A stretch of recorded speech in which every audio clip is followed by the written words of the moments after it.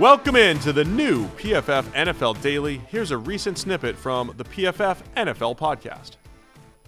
There's a question, I lost where this one came from a while ago, but somebody asked a question about Georgia tight end Brock Bowers and essentially said, A, how good is he? And B, how much is the Kyle Pitts experience going to affect his draft status, stock, the narrative around him, like how high you can draft Brock Bowers, because Kyle Pitts was supposed to be this new wave, right? This athletic specimen we'd never seen before, a guy that could play tight end or true X receiver and, you know, a complete matchup weapon. And then he goes to Atlanta and the dude's just like can't be used to the degree everybody wants him to be.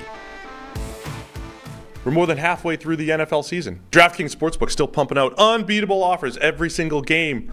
New customers can bet just $5 on anything to get $200 instantly in bonus bets. Bet on anything, $5. DraftKings isn't stopping there. All customers can take advantage of a sweetener offer every single game this October. You can get in on the football action with DraftKings Sportsbook, an official sports betting partner of the NFL. Download the app now and use code PFF. So you can go check out Monday Night Football tonight. You got Niners. You got the Vikings. You can go do it right now. If you're a new customer, you can bet just $5 on anything to get $200 instantly in bonus bets. Only on DraftKings Sportsbook with the code PFF. The crown is yours. Gambling problem? Call 1-800-GAMBLER or visit www.1800gambler.net. In New York, call 877-8-HOPE-NY or text HOPE-NY. That's 467-369.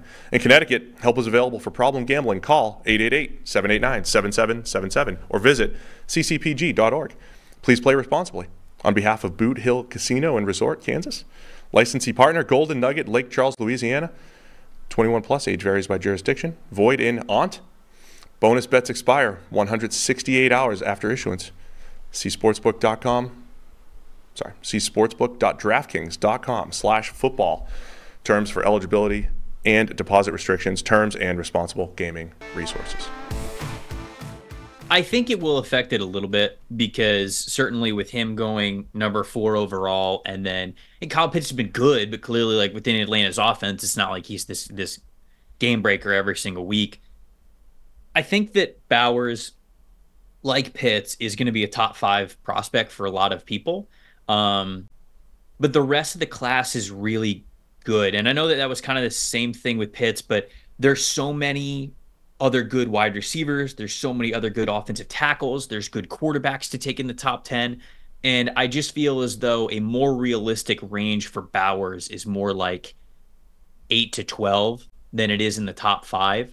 And I think that that's still really impressive for a tight end. Now, Bowers is really interesting because Bowers is pretty small, like compared to most NFL tight ends.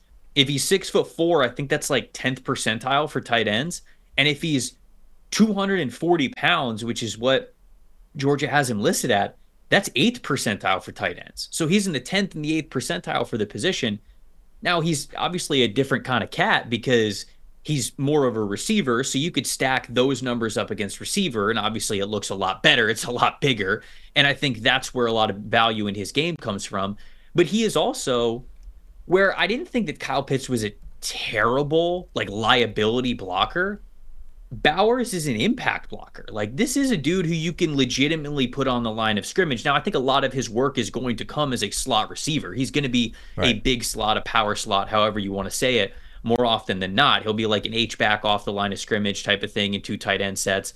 But he is somebody who, when you put him in 12 personnel, he could be a good blocker for you. He's strong. He's dense. He's able to help out the run game a lot in that regard. So I think that the NFL is going to be a little scared of drafting tight ends super high just because of Kyle Pitts, and it hasn't exactly panned out the way that people thought it was going to. But I still think this dude's going to be a top 12 prospect. He's just too good. He's been the best tight end in college football the last 3 seasons, not even close. Like, he has elite overall grades as a pass catcher and really good grades as a blocker in 3 straight seasons. True freshman year, true sophomore year, true junior year.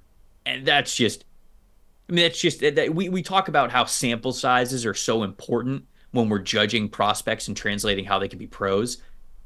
Bowers has more than you could ever imagine, and it's just elite grades across the board. So that would be my assessment of where I think Bowers is going to go. Yeah, I don't think fundamentally everybody got it wrong with Kyle Pitts. Like, I think he is being uniquely restricted by the specific offense that he's in, which is this Arthur Smith Falcons offense that seems to go out of its way to trick defenses rather than just give the ball to their best playmakers, right? I think if Kyle Pitts was in a random different NFL offense that was just more conventional in terms of personnel usage and deployment and how they spread the ball around, I think he would look way better, and nobody would be questioning the number 4 overall pick, right? Whether he was as a tight end or if he'd been moved to X wide receiver and was some team's number 1 wide receiver, I think that would fly at this level as well. So I don't think it should overly affect the Brock Bowers thing.